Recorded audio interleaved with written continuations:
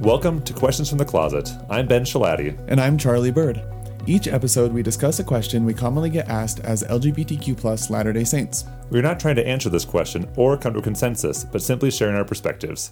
Today's question is, what do the scriptures say about homosexuality? Ben and I are not terribly diverse, and we share many opinions and life experiences. For example, we have both read the entire standard works of Scripture. However, there are some pretty big differences. For example, I didn't read all the standard works till I was 24. I read them all before I was 12. That's very impressive. I was a nerd, and before I got the Aaronic priesthood, I was like very, I guess I still am, but I was very like religious, very pious, and I was like, I want to make sure I know what I'm getting into before I get the priesthood. And so my grandpa had like tapes, like cassette tapes of all the standard works. So every night I would play them and read along, and it took me like forever. The Old Testament's long. It's very long. So I was also hopefully pious and good. But so my best friend Mitch in high school, the one I came out to, he is a huge jokester. And one day in Sunday school, he was like, he would always make stuff up. And so he was talking about this guy in the Book of Mormon who cut off people's arms and showed them to the king. We're like, you are insane. That did not happen. He was like, no, I swear. He was like, no, this happened. We're like, you are insane, because none of us had read the Book of Mormon. And then when we were like 17 and talking about going on missions, I was like, I should probably read the Book of Mormon. So that's when I read it for the first time when I was 17. Wow. I didn't know that about you. And I read the Old Testament when I was like 24. And you had the audacity to be seminary president as a freshman? Well, I read the Doctrine and Covenants, and then the New Testament, and then the Book of Mormon. Awesome. Well, we like to provide a variety of voices and perspectives, and today we're joined by Dr. Eric Huntsman.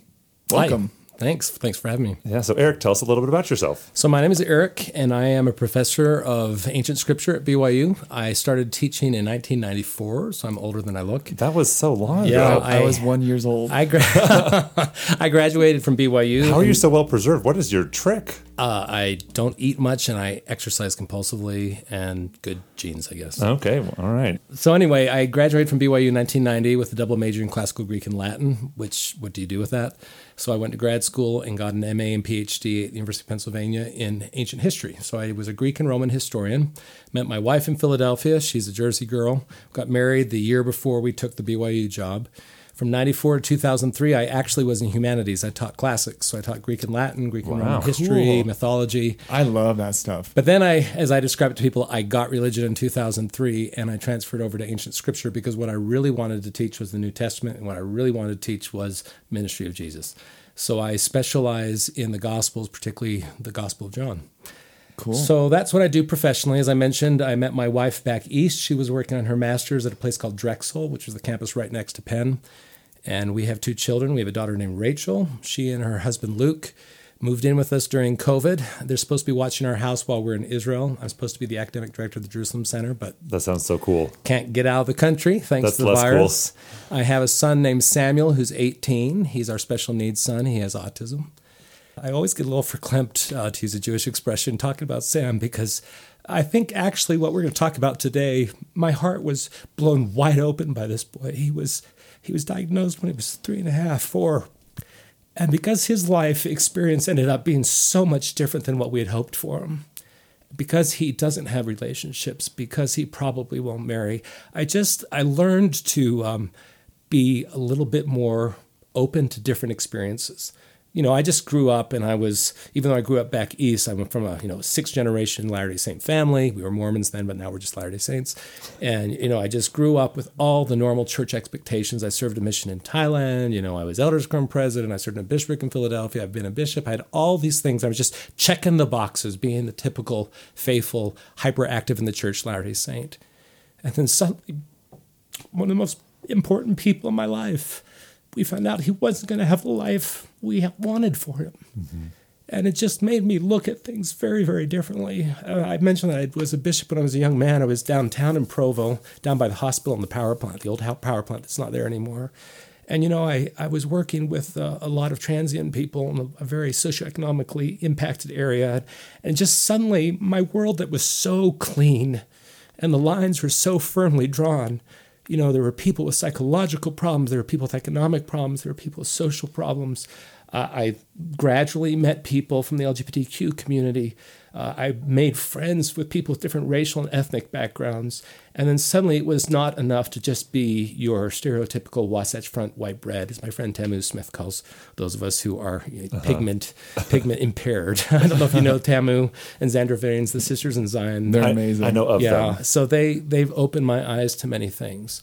So anyway, that's just a little bit about me. That wasn't quite the normal introduction, but it will, I think, help explain a little bit about why I approach this particular issue the way I do. And since I think we're going to talk about homosexuality and the scriptures, I'm more like Charlie than Ben. Sorry, Ben. I read the standard works compulsively as a child. I'm very obsessive compulsive. I often will joke with people, obsessive compulsive, yeah, it's a disorder, but we get more done than other people. We're very driven. Anyway, so when I was starting seminary at 14, it was Old Testament. And it's because I'm competitive. I read the Old Testament 3 times at 14. Oh my goodness. Yeah, we are similar. But it's only because the teacher had one of those charts, you know. You put the stars on stars out. And so I was like, it's going to be the first one done. And then I was going to do it again. And then I was going to do it again. And then I thought, well, then I'll read the rest of the standard works. And so I had this thing going on in seminary that each year I would read whatever text we were studying 2 or 3 times and then read everything else. Cool. So anyway, I love Scripture and I love to talk about it. When I teach Scripture, we use some pretty funky terms. They're things you actually probably already do, but sometimes I tell my students, if you learn the jargon for it, the technical terms, sometimes when you use a different term or expression for something that you're already doing, it makes you look at it differently. Mm-hmm. So for instance, we all know from 1 Nephi 19 about likening all Scriptures to yourself. What's the word for that? Well, the technical term for that is exposition. You're taking something and applying it to yourself. The term for understanding the original meaning of a text to its initial audience is exegesis, which comes from the Greek to lead out the meaning. Actually, it's trying to establish the presumed original meaning of the text because we don't know. We don't know for sure. That's exegesis. That's exegesis. But what we do is we look at the language and we look at the author and we look at the audience and the culture and we try to understand what that would have meant to the original audience. It's to simplify it in a religion class, I say, what does it mean to them there then? And I always tell my students that you need to understand what a passage means to them there then before you do the us here now. Mm-hmm. Because although the Spirit can guide you and give you a personal interpretation and application of a passage, and that's great, sometimes we can become a little irresponsible or sloppy with our personal application. Mm-hmm. So if you can understand what the original meaning was to that initial audience, to them there then, it can kind of guide you in being responsible in your application or your exposition. Sometimes it's interesting, I'm sorry, I'm kind of going off on a sidebar here.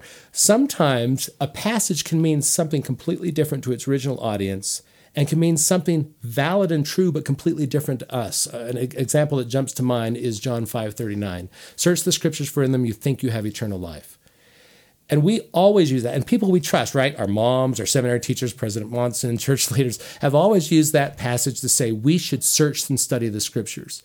In Greek, it's actually unclear whether it's a command, search the Scriptures, or whether it's indicative mood. You're searching the Scriptures because you think you have eternal life in them. And actually, if you look at the original context, Jesus is talking to the Pharisees and the Jewish leadership in chapter 5. He's actually saying to them, you have your noses in those dusty old Torah scrolls, right? Your scrolls of the laws and the prophets. Oh, but they're not going to save you. But Jesus they're not will. going to save you. Jesus is. Oh. So that's the exegetical meaning of that passage, which is completely opposite how we apply it. Yeah. It doesn't mean how we apply it's wrong. I mean, God can do whatever he wants with his word. And so we can use a passage to mean something else. But if you don't know what that original meaning was, sometimes you're missing a wonderful opportunity. So I will often say to students, because I'm obsessive compulsive, I read my Book of Mormon every morning because President Benson told me back in the 80s to do that. Yeah. If I read my Book of Mormon 20 minutes every morning and I think I'm going to be saved because I'm reading the Book of Mormon, I'm not going to be saved. It's because the Book of Mormon is another testament of Christ. So having both those meanings, the original meaning and the way we usually apply it today in mind, actually helps me search the Scriptures more responsibly to find Jesus. That was a long kind of sidebar, as I said. I don't want to get too much in the weeds. But when we're talking about something as difficult and sometimes as unclear as sexuality, it is important to understand how those passages would have been understood and applied to their original audiences before we can apply them in our own situation. And there has been, I would suggest, a lot of, I don't want to say sloppy exegesis or exposition application, but it's not very subtle. Mm-hmm. And so sometimes these passages have been used as bludgeons, right? and I think sometimes have caused more pain than they have encouraged people to control their behavior. Actually, colloquially, within the LGBTQ religious space, there are certain Bible passages that are referred to as the clobber passages. Oh, well, so I said bludgeon, you said clobber. Yeah. So I assume we'll get into some of those today. Sure. One of them, when I made this realization about the scriptures and homosexuality, it was like this huge moment for me, but it's actually pretty obvious that within like restored LDS scripture, Book of Mormon, Doctrine and Covenants, and Pearl of Great Price, it says nothing about it. Like it doesn't even broach the topic. So really what we're working from as we talk about homosexuality in the scriptures are just the New and Old Testament. Right. The only thing that comes close in Restoration scripture is Doctrine and Covenants 59:6. And once again, you have to get it in its original context, and this is subtle. Thou shalt love thy neighbor as thyself. Thou shalt not steal. Thou shalt not commit adultery, nor kill, nor do anything like unto it. Years ago, I think Elder Packer, before his present Packer, used that passage, actually in a discussion of abortion, I think. He was saying, don't kill or anything like unto it. And I have heard some people say, well, committing adultery, breaking a covenant for sexual behavior, something like unto that would be any sexual behavior outside of marriage between a man and a woman.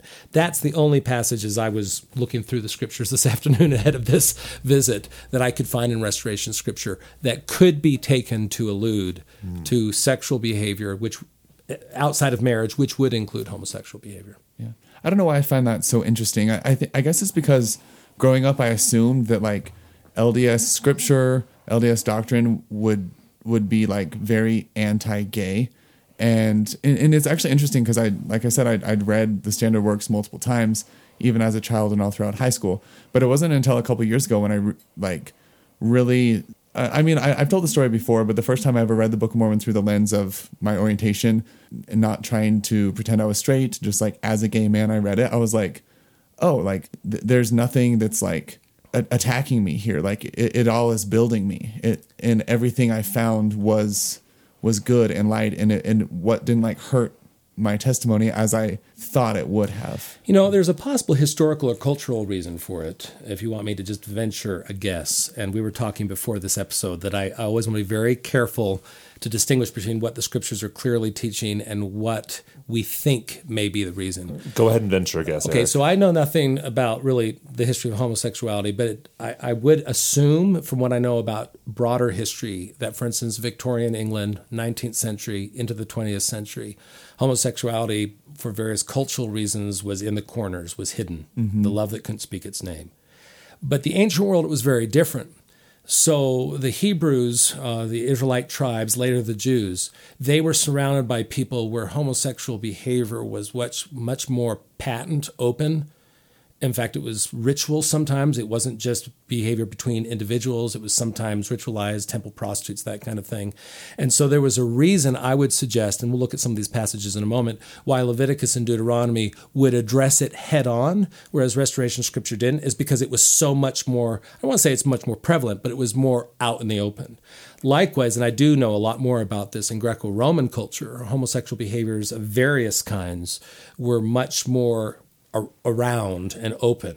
And so there was a reason for Paul in Romans or 1 Corinthians to address it. That's just a guess, but I would suggest that the Hebrew Bible and the Greek New Testament address certain homosexual behaviors because they were issues that were being openly discussed in their surrounding cultures. Yeah. Whereas at the time of Joseph Smith, Doctrine and Covenants, I don't know about Book of Mormon peoples, but maybe it was the same among the Nephites and the Lamanites.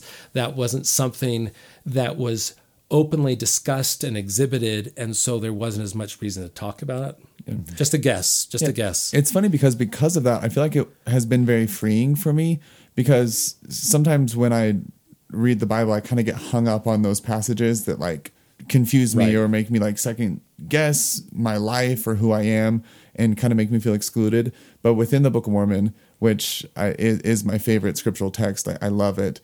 Because it doesn't say anything specifically, or like I can't misinterpret anything, like I don't have to worry about historical or cultural aspects of homosexuality in the ancient Americas. Like all of that's not there, so I can just like accept the gospel of Christ as the gospel of Christ for me. You know, does that make sense?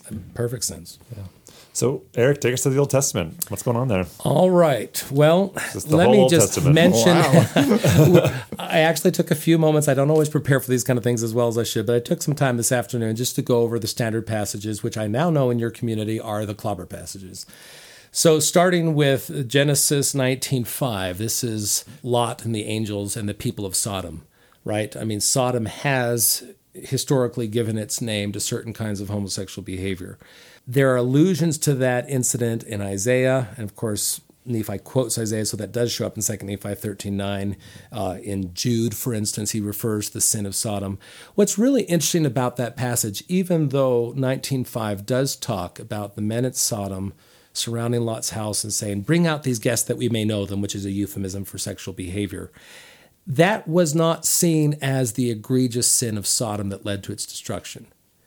In fact, what's very interesting is you look at how the rabbis had talked about this. They talked about the sins of inhospitality and lack of charity among the Sodomites.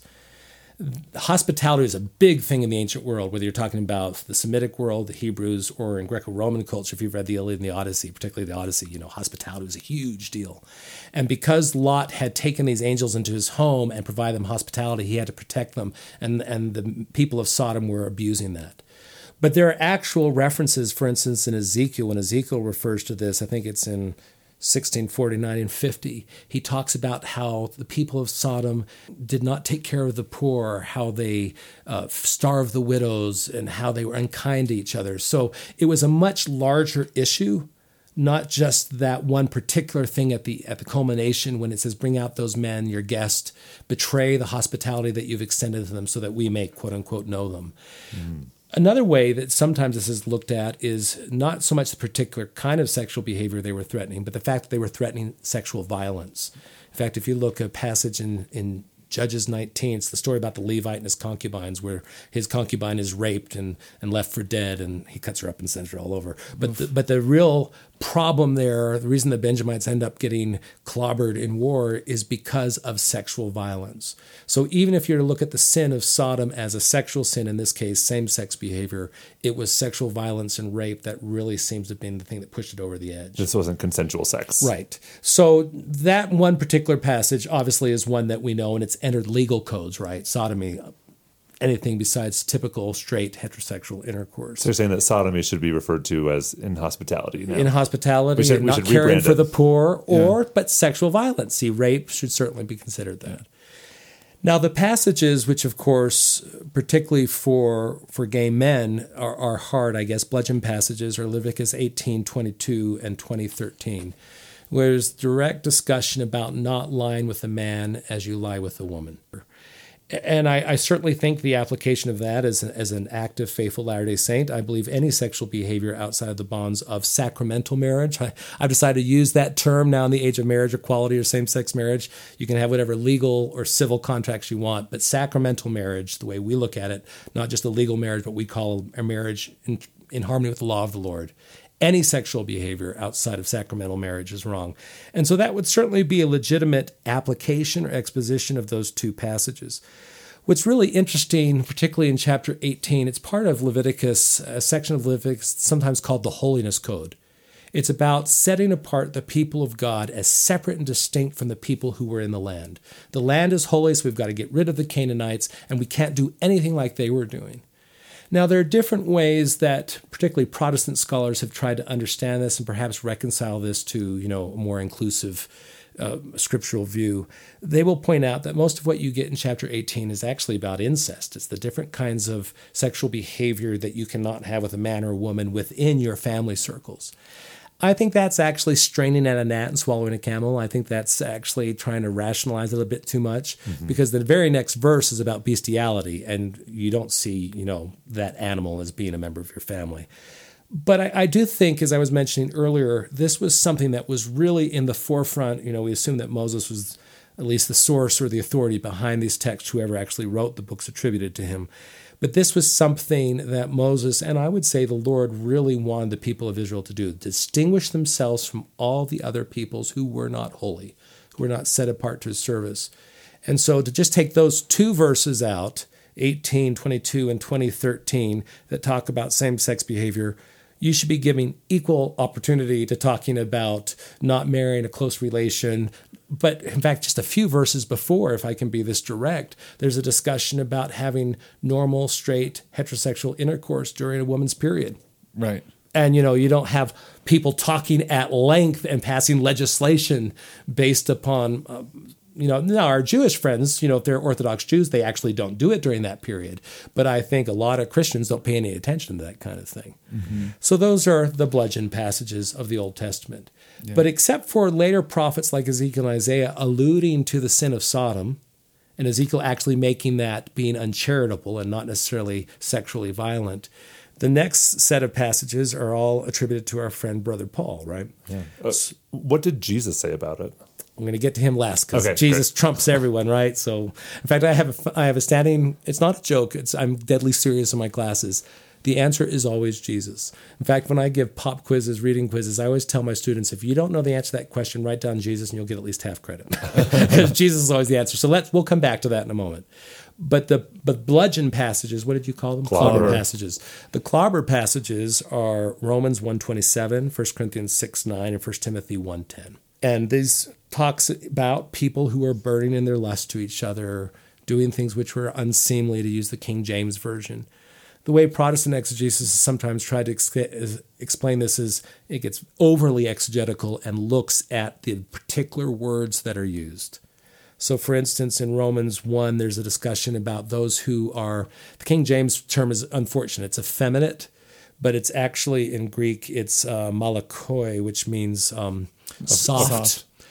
But in that context, but it's not about mannerisms. So that's why effeminate's the wrong term there. It's probably in a sexual context about passive sexual behavior. And then there's also a term arsenakotoi, which means men lying with men, which is probably talking about active behavior. And I have seen Protestant exegetes bending over backwards trying to say particular sexual behaviors might be forbidden, but not homosexual behavior itself. And maybe something else is appropriate.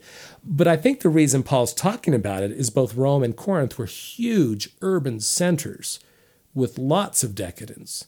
And homosexual behavior was only one of a number of what we would call sinful behaviors in those cities. So those are probably why Paul was concerned about them. Well, and I feel like with that scripture, for me, it also people don't even talk about the part where it says they burned in lust one with another, and I feel like that even reminds me of the Sermon on the Mount when Christ is like, don't commit adultery in your heart, right. Burning with lust has never been godly, and being consumed by sex and carnal desires and anything like that. And to just come out in the open here about quote unquote approved sexual behavior, I will often tell people, my wife's a therapist, she deals with all kinds of things, consent still must happen in marriage. It is wrong for a man to impose himself on his wife if she's not willing, or vice versa. Yeah. And if one makes his partner an object, objectifies his wife, that I would call more lustful than loving. Yeah. So, we can take, and we're going to come back to the words of Jesus in a moment. I brought a book with me, which is an attempt to try to understand both the clobber passages in the Old Testament and in the New Testament. Yeah, Eric, we've never had a guest bring so many books. Sorry. And I didn't actually get it for the purpose of our discussion today. It's a man named William J. Webb. He's an evangelical scholar. Slaves, Women, and Homosexuals, Exploring the Hermeneutics of Cultural Analysis. Now, that's a really big term I've got on. What does hermeneutics mean? I'm going to have to unpack the terms. Hermeneutics is what we call the science and art of interpretation. So exegesis and exposition are both subsets of that. Okay. How do we interpret and understand Scripture? Exegesis is in its original context, to its original audience. Exposition or application is to us as a secondary or modern audience. So at the end of this podcast, we're going to have a quiz. And the question will be, what is exegesis? The answer will be Jesus. And you'll get half points. Anyway, the reason this book came to my attention is I taught a seminar. I used to direct the Ancient Near Eastern Studies program here at the Kennedy Center, and I did a seminar on women in the Bible. So I got it mostly for feminist hermeneutics and gender theory as we were trying to unpack, because we can have problem passages with how women are treated in the Old Testament or in the New Testament for that moment, or in the modern age. Slavery is kind of an interesting thing as well, because the Old Testament condones slavery. And Paul actually says if you're a slave, don't Don't escape it. Just be a good slave. And actually, in the antebellum South, some people use the Bible to justify African slavery in the American South. So I'd gotten this book for that class on women in the Bible, that seminar. But what Webb does is he looks at these three issues, slavery, gender issues, and issues of homosexuality, and he tries to see how, as a believing Christian, he and his readers can perhaps understand how we should read those passages now. Now, I will go ahead and, spoiler alert, he comes down very traditionally at the end that homosexuality is not wrong, but homosexual behavior is. So he holds the line on that. But he points out that slavery is clearly wrong, and treating women unequally is wrong. And he suggests, he posits this model he calls a redemptive movement hermeneutic. Okay, hermeneutic is interpretive strategy. Mm-hmm. Redemption, we're trying to redeem us, make ourselves better. It's a movement because he sees God speaking to people in fact, think of Alma 30, is it 29 or 30? 29, where Alma wants to be an angel and speak with the, and he says, God speaks to all people according to their own language, what part of his word he feels in his wisdom they're ready to have. And so what Webb suggests is that early in Israelite history, okay, because of the culture in which they lived, women and slaves played different roles. What he actually points out, though, is that women in many ways were protected more in Israelite law than they were in some surrounding cultures, and slavery was actually very regulated. So you couldn't beat your slave, there were various kind of things. And then what he says is that you move into the New Testament, and women are able to prophesy and speak in tongues, and they follow Jesus. And so we're seeing a development there. Yes, there is slavery, but Paul says, I would, in Philemon, for instance, if you really want to do me a favor, you'll let him go. And the way I describe this in terms of gender issues is I tell my students that God put Israelite women in a slightly more protected position than, say, Canaanite women were. And then Jesus was very liberating. And although there are a couple difficult passages in Paul about gender issues like there are about sexuality issues, Paul still is giving women a role in the Christian movement they hadn't had before. And so the way I describe it is you're moving the ball down the line. You're moving down the field. And so the question is, Christians, particularly at the time of Joseph Smith, they took Paul's position. He had moved the ball down to, say, the 20-yard line, and they assumed that's where it has to be fixed. But I would say Joseph Smith turning the key on behalf of the women in the Nauvoo Relief Society, he's actually advancing the ball farther. So that's what Webb means by redemptive movement hermeneutic. But what he points out is that in the case of slavery and gender issues, the rules first for Israel and then for the church were actually more empowering and liberating. There were more rules there. But what you find out with the sexual behavior is that the Israelites and the Christians actually had higher standards than the surrounding world. Does that make sense? So women were more protected and given more rights in Christianity, but the rules on sexual behavior were firmer than those around them. So Webb actually does come out, but he makes some interesting points, though. He calls out Christian hypocrisy because he says, yes, we can say that marriage should be between a man and a woman, and any sexual behavior outside of covenant marriage, he uses terms that are very familiar to us as Latter-day Saints, is wrong. But we have all of these straight, born-again Christians who are addicted to porn and are beating their wives, and he calls out what he calls Christian hypocrisy. And he comes down to a position which I think a lot of us in the church, allies, I hope, families of members of the LGBTQ community, where we should be loving and accepting of people, even if we don't always accept their choices and behavior. Now, to something you texted me about when you invited me to do this episode, you said, what do the scriptures say about homosexuality? And I can say pretty clearly, nothing. Yeah. They say nothing about orientation. We have those quote-unquote clobber passages about homosexual behavior. And I think that's an important point because when I was growing up, I'm 20, 30 years older than you two. When I was growing up, homosexuality equaled homosexual behavior, just like our sexual behavior, regardless of our orientation, is a choice. Somehow being homosexual is a choice. I mean, that was the verbiage I heard. That's what I heard in the 60s and 70s and 80s, is that people chose to be gay. And as Tom Christofferson talks in his book, merely accepting he was homosexual, he asked to be excommunicated because that was the assumption, this conflation of identity and orientation with behavior. Yeah. And I would say the scriptures don't address that. And the reality is, in the ancient world, the Greeks didn't really have a word for homosexuality. They had all kinds of words for all kinds of sexual behavior. But the reality is, no one... I'm not saying that people weren't gay or lesbian in the ancient world and didn't have the orientations we describe it. That's just not the way they discussed it. They just discussed behaviors. Yeah. Whereas we talked for a long time about people and their labels and conflated that with their behaviors. Right. Terminology is so important, and I think people trip up on it quite a bit. I had a couple of thoughts as you were talking. I guess, first off, I was looking into the history of the word homosexual, and a lot of different interpretations of the Bible, like the New International Version, things like that, include the word homosexuality. But that didn't really start until like 1946, from what I was reading. And I just thought that was interesting that, like, I think people live under this guise of like, oh, the Bible's very clear in what it says about homosexuality. And I'm kind of like, well, the word didn't exist. And also, it's not really that clear. Well, to go back to those two terms in Romans, it was talking about receptive behavior and active behavior, but it didn't talk about ality. Right. Whether it be heterosexuality, homosexuality, any kind of ality. It's kind of like the Book of Mormon tells us we shouldn't have any kind of ites, right? Right. It's and that those terms have changed in your lifetime also, right? In the 90s, the church, I'm not going to say changed, but more inspiration, I think, came to our leaders, and they realized it was important to distinguish between any kind of behaviors and who people are. And as we're reading these and kind of talking through them, I'm also pretty aware of the fact that it's only referring to, or the way we look at it is only male. Like homosexuality isn't exclusive to males. I think is it 1 Corinthians? I think it's Romans. It actually talks about women as well. Oh, does it? Yeah, that's the only possible reference I'm aware of to lesbianism. But one of the Paul passages does talk about women.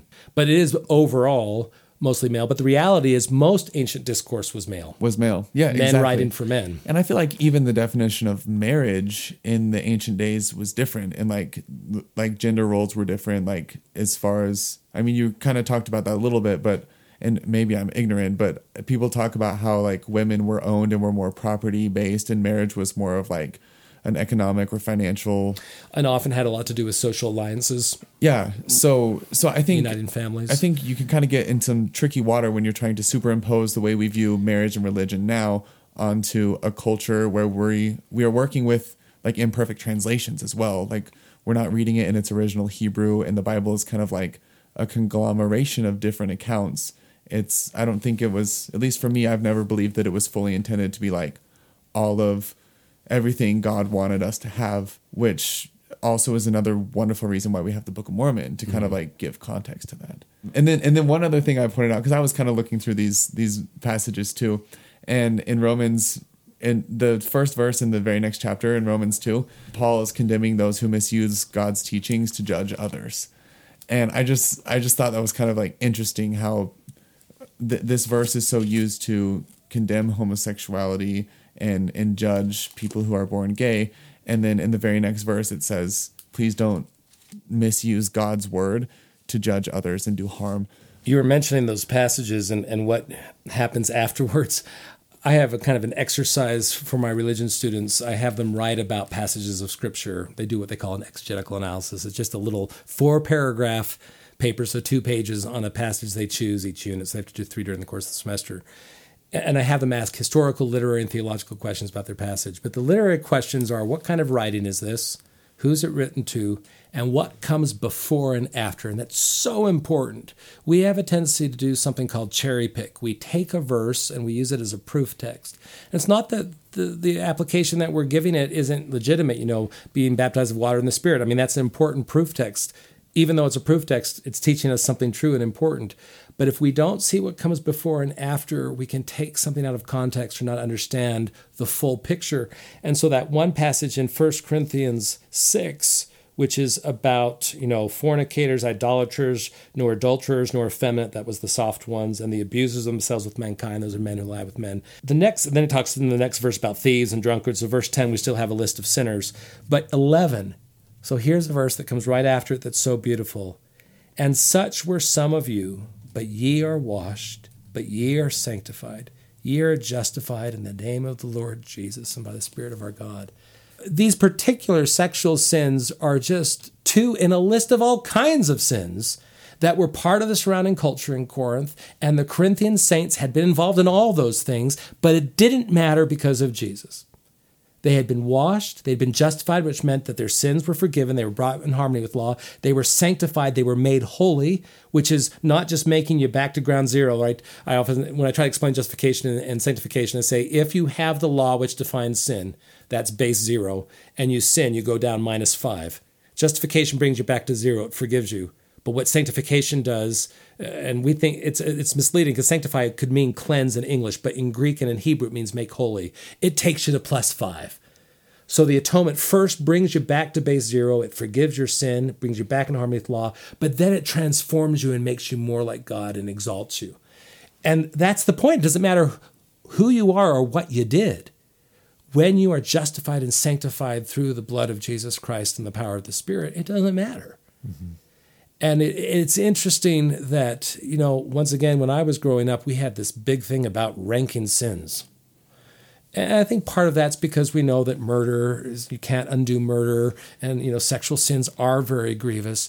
But we had a great time ranking our sexual sins, and my fornicating was bad, but nothing as bad as any of you doing homosexual stuff. So a single sin can set you apart from God. And yet all of those things can be overcome by the grace of Christ. Mm-hmm. Now, you had asked earlier, and I hadn't dodged it because I always want to talk about Jesus, but what has Jesus taught about it? Nothing, right? Jesus does not address the issue of homosexual behavior clearly at all. He does, of course, talk about marriage. And that's the closest I could come as I was trying to reflect upon this.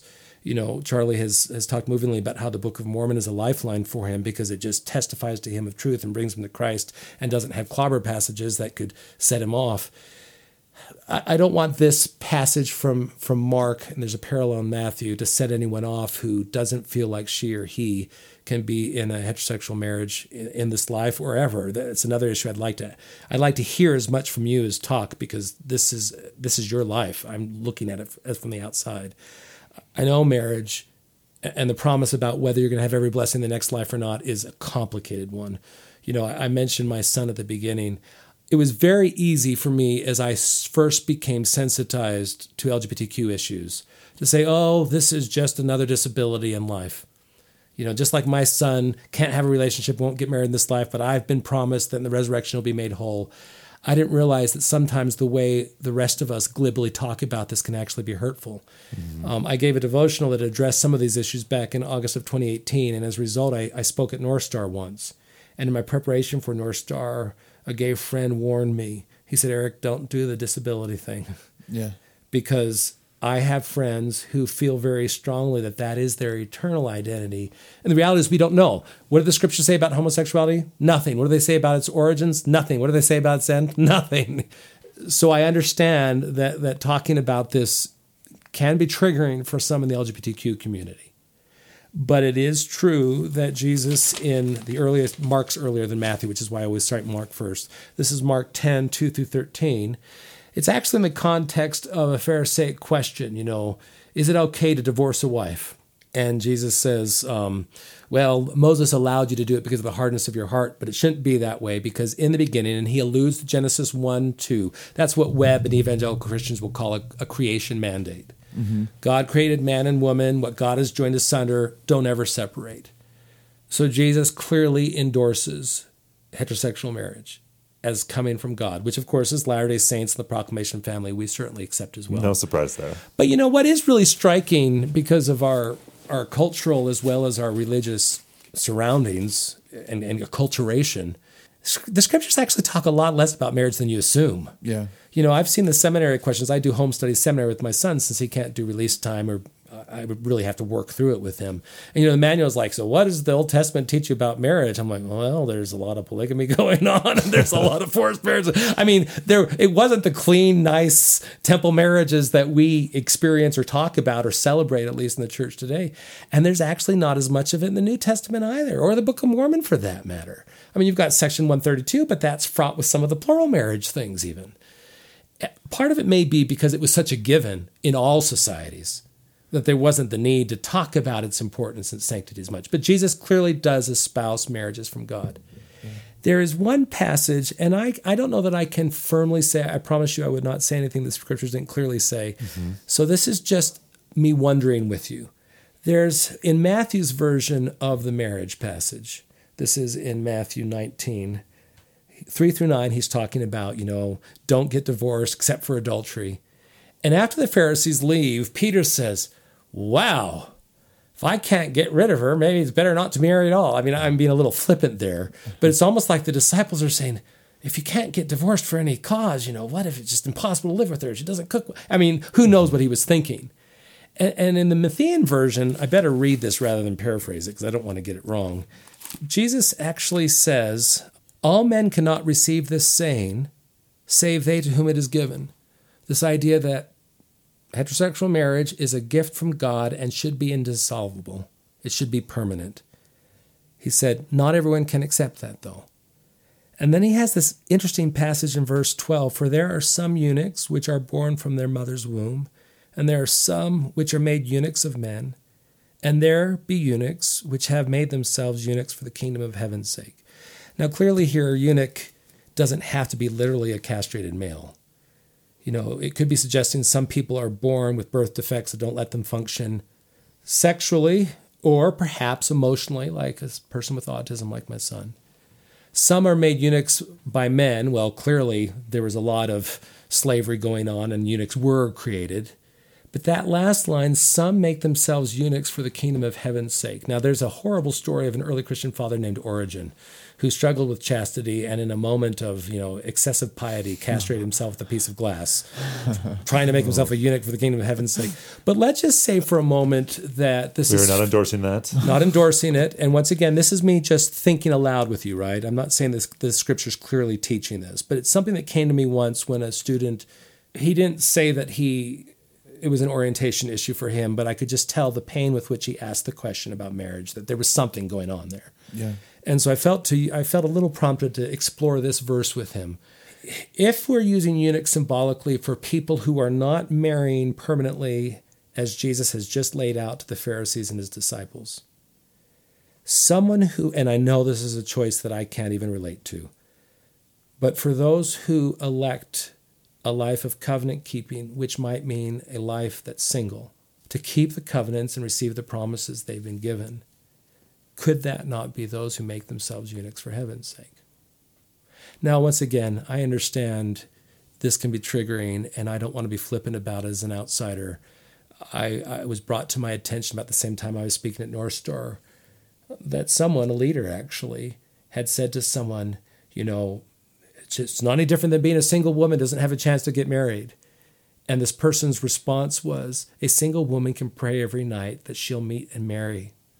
I have to pray every night that I don't fall in love. So I understand these are hard issues. Yeah. Eric, as you're talking about eunuchs, I'm reminded of a scripture in Isaiah 56 where he's talking directly to eunuchs and he says, I will give you a name. Yeah, I'll give you a name, and in my house, within my walls, I'll give you a place, a name better than of sons and of daughters. And I don't know if you're aware of this, the museum and memorial to the Holocaust in Jerusalem is called Yad Vashem. Of course, I knew that. Which in Hebrew is hand and a name, but it's referring to that Isaiah passage. That these eunuchs who were not allowed to participate fully in the temple practice and felt like they were a dry tree and they would not have posterity, Jesus basically says to him, Jehovah basically says to them, I will give you a name and a place in my house.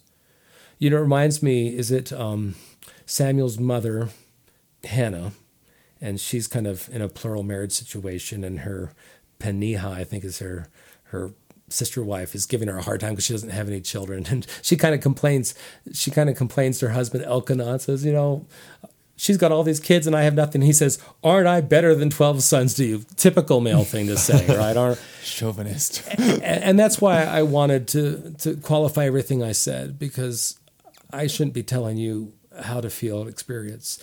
And I'm sorry for getting, once again, verklempt about it. I took very seriously when President Ballard, November 2017, in that great devotional questions and answers, he said, we need to hear and listen to our homosexual sisters and brothers. And so I always feel a little amiss when I try to venture suggestions, because I need to listen to the experiences you're having and how difficult it is, how rewarding it is. That's where a lot of us mainstream members of the church would do better to listen more. And Eric, I think that's really beautiful, and thank you for saying that. And just this idea that eunuchs were kept out of the temple, and Jehovah's saying, "You've got a place in my house." The heavenly temple. Yeah, I think that's incredibly beautiful. I didn't know that. That is beautiful. You know. Yeah. Could you read the first, like a couple before the eunuch scripture? You read something about like to whom it is given. Will you read that again? So he's just given the big long speech to the Pharisees have posed the questions about whether you can divorce for any cause. And by the way, this was actually a big topic of debate between two different branches of the Pharisees. There's something called the Beit Hillel and the Beit Shammai, a really strict group of Pharisees that said, Moses said you can divorce her, just put up a bill of divorcement. She burned the dinner, she's out. But a lot of the Pharisees were actually pretty compassionate. I often tell my students, don't diss the Pharisees all the time. I know Matthew does, but the other gospel authors don't as much. They don't take a hypocritical oath to be a Pharisee. I mean, they were actually the progressives in Second Temple Judaism. And the Beit Hillel, the group of the House of Hillel, said, no, we should love our wives. We shouldn't just divorce them for any cause. So the Pharisees were actually asking Jesus to take a stand in an argument they were having in their own group. Mm-hmm. And so he's given this big, long thing about, God created man and woman, and a man shall leave his father, and a mother shall leave her home, and they shall cleave together, and what God has put together, don't separate. The Pharisees leave. And then Peter says, his disciples say to him, not Peter, I'm not going to blame it all on him, if this is the case of the man, be so with his wife, it's good not to marry. There's no escape clause. I'd rather not get entangled. And Jesus says, but he said unto them, all men cannot receive this saying, save them to whom it is given. It seems to, reading between the lines, once again, leaving exegesis and just speculating a little bit, so this is just our opinion, it seems to be opening the door that Jesus recognizes that not everyone hearing him then or reading him now will be in that situation. Not everyone will be in that marriage, man and woman, that we should not separate. Mm-hmm. The wording there was interesting to me because it says, except to him who is given. Is that what it says? Except him to whom it is given. Yeah, and I don't know, Ben. I feel like we should just honestly do a full other episode about like marriage, as we're talking. But this is just making me think about like when I was really wondering if I should, like, I was going to try for a mixed orientation marriage. Like that was my plan A, which was plan B. Like plan A was don't be gay, and my plan, pray it away. Right. That didn't work, and I was like. I was all in for heterosexual marriage, a mixed orientation marriage. I guess not necessarily heterosexual, but marrying a girl. And I was trying so hard and it was killing me. It was destroying me. I was depressed. I was sick. I did not want to kiss girls. I couldn't even fathom like creating a child. I didn't want that. And I was just like ramming my head against this wall, trying to keep that commandment that I thought I had covenanted that I thought was given to me to be married, to be exalted. And I was reading in D&C 132. Is that it? With when it talks about the new and everlasting covenant? Yeah. And I actually read this verse too, and I prayed, and I just had a very strong feeling that is not your commandment. You are not one to whom that has been given. And so you're going to be okay. And I don't know. Sometimes I feel like I say, I don't want everyone to like think what I think is what you should do. Like everyone is different. But like when I went to God and was like, God, I'm dying here. Like I need something. The scriptures, they helped me. Mm-hmm. And to me, it wasn't a scapegoat. Like someone could listen to the story that I just told and be like, oh, you found a scapegoat to where you could skirt that commandment. And to me, that's not what it was at all. It felt like a relief. It felt like accessing the power of Jesus Christ and being held and safe, in something that I viewed as a commandment that was just hurting me and destroying me internally. And I don't know, it's just...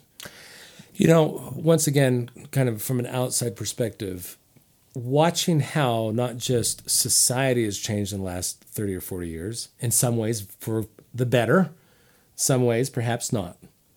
But even within the church, I remember when President Hinckley said, marriage is not a solution to this problem. That was probably in the late 80s, maybe even the 90s. Because it had been suggested. Because it had been before. As, and one of the first things, once again, that I hadn't fathomed, because growing up, homosexuality wasn't about orientation, it was about behavior. We didn't understand. In fact, I didn't understand my own sexuality. I didn't understand that it wasn't just about physical acts. It was about bonding. It was about love. It was about connection. Right. And it wasn't just and that's why these particular passages in the Hebrew Bible and the Greek New Testament aren't enough. This is why we have to have the Spirit, and we are waiting on revelation from authorized sources to understand more about the cause and the destiny and the resolution. Because that was really transformative for me to realize this wasn't just about not doing X, Y, and Z. It was about how people related to other people and how they were bonded and how they were attracted. I didn't realize it was not just about not wanting to kiss a girl or make a baby. It was not about having that kind of connection. And from what I understand, this is sometimes issue in mixed orientation marriages. Yeah. Because sometimes the heterosexual partner is the one who's really being cheated, not because of the sex, but because she or he doesn't feel as fully loved and cherished, because that's just not in that makeup. And yet I've heard of some people speaking about their sexuality as a gift. That's how I speak about it. The being able to bond and love and care for other people. Sometimes we don't have time to go into the exegesis of this, but 1 Corinthians 7, there's that wonderfully complicated thing where Paul seems to be advocating celibacy, and it's unclear what is going on. It says, the married man is careful about the things of his wife, the unmarried man careful about the things of the Lord. Like I said, we don't have time for the exegesis, but the Greek word there, merimenao, doesn't mean careful. It means anxious to the point of distraction. And what he's actually saying is a married man can be so anxious and worried about pleasing his wife, he's not giving enough attention to God. Well, the celibate person can be so worried about displeasing God, he's not pleasing God either. I mean, what Paul's actually saying in 1 Corinthians 7 is either extreme is wrong. That we should always be outward looking, A, to God, but B, to our fellow men and women. And I have had friends share with me the love and the camaraderie and the companionship and the caring and the creativity and the other things they feel, which is they see as part of their sexuality, is something they wouldn't give up. Even if they were given the opportunity to flip the switch and have the mixed orientation marriage or be able to function sexually in a marriage, they wouldn't want to give up all the positive benefits of what they've discovered about themselves. And that's what I'm trying to listen to more and be more open to. I don't know if any of that is useful for you or your audience to hear, but... Yeah, well, thank you, Eric. Can I ask you a question about your devotional? Oh, yeah, sure. So sure. I just listened to it right before you came over, and you mentioned something that Jesus said to the young rich man. And and he goes away sorrowing, and Jesus, beholding him, loves him. Is that the passage you're looking at? Yeah. Pull that apart for us. Yeah. So this is, of course, a passage which appears in all three synoptics. That a rich young man comes up to Jesus and says, "What should I have to eternal life?" And he says, "Well, what does Moses tell you?" He says, "Well, to love God and to keep the commandments and not steal and do all these other things." And the man says, "I've done this through my youth." And Jesus says, "One thing do you have left to do? Sell all you have and come follow me." And he goes away sorrowing. And that's all Matthew and Luke say about it. But Mark, which theoretically is the earliest version of this, has Jesus say, "Look, beholding him, love him."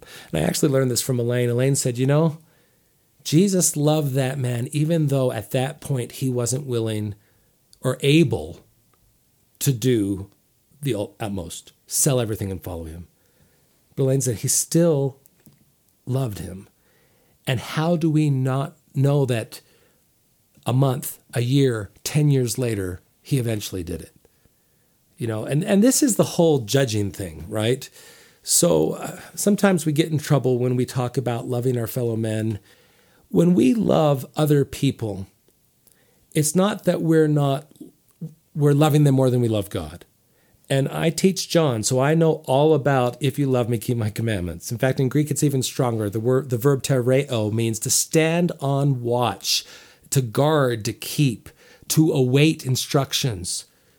So if you love Jesus, you're just waiting. You're just not keeping the commandments he's given you. You're waiting for more. So I fully believe that loving God means keeping his commandments, which in my case includes teaching my children and my students and anyone who will listen what those commandments are. But I don't think we need to make this dichotomy that if we love someone who makes a different choice, that we're somehow not loving God. Yeah, and I just love the idea that, that Jesus had just told him to do something and then he didn't do it. And Jesus loved him in that moment. In that moment. And, in that devotional, I talked a lot about the passage in Galatians, and there are parallels in 1 Corinthians and Ephesians as well, but also in 2 Nephi, about with God, there's not male or female, black or white, bond or free. All are alike to Christ. And, once again, early on, what do the scriptures say about homosexuality? Nothing about orientation. But what the scriptures do say is that who you are shouldn't make a difference. There are the things you can't change. And so those things that people couldn't change didn't matter. If you couldn't change it, that wasn't your problem. You were still part of the body of Christ. You were all alike to God. And now that we no longer say, as I was told growing up, that your sexuality was a choice, then we could add another phrase to that. Male or female, black or white, bond or free, gay or straight. Mm-hmm. The things you can't change, you're not responsible for, but you are still called. Once again, what does Jesus say about how we love each other in that passage in Luke? Is it? My scriptures. If you don't know the answer, just say Jesus. Jesus. When the woman comes in, it's Luke 7. I'm sorry, it's right before. Yeah, it's Luke 7. So it's the end of chapter 7 when Jesus is at the home of Simon the Pharisee, and the woman who was a sinner came in, and cries and washes his feet. And I hate the title of that story. It's not the woman who's a sinner. Why don't we remember the good thing? The woman who loved much, right? And everyone's aghast that this woman who was quote unquote a sinner came into the dinner party. Because in the ancient world, this is another big word I can throw out for you. It's called commensaliality. Who do you eat with? Because in the ancient world, who you ate with had to do with relationships, family, honor.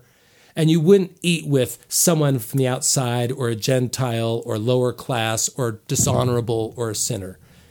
But Jesus ignored that.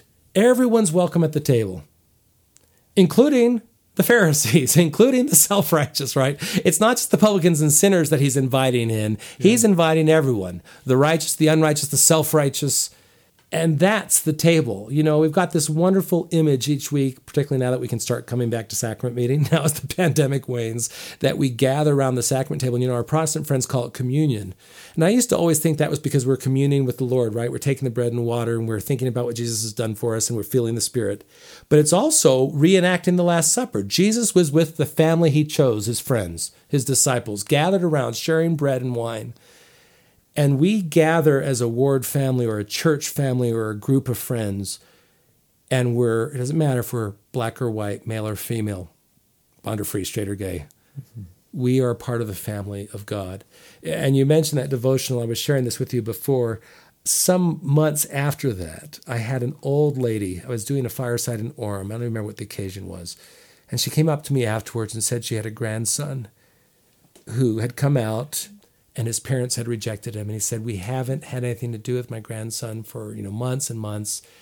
And when I saw that devotional and talked about how we should love and reach out, I talked to my daughter and we had a discussion, and it gave her the words to say to her husband, and now we have our grandson back in our family. And it wasn't anything I said. It was just preaching Jesus. It was just sharing the principles of the gospel. And, in that devotional, I don't know if any of your listeners want to go back and watch that. It was August 2018. I just used scriptures and the words of the Relief Society president, Elder Uchtdorf, and Elder Holland, and President Ballard. It was all straight from the scriptures and the modern authorities.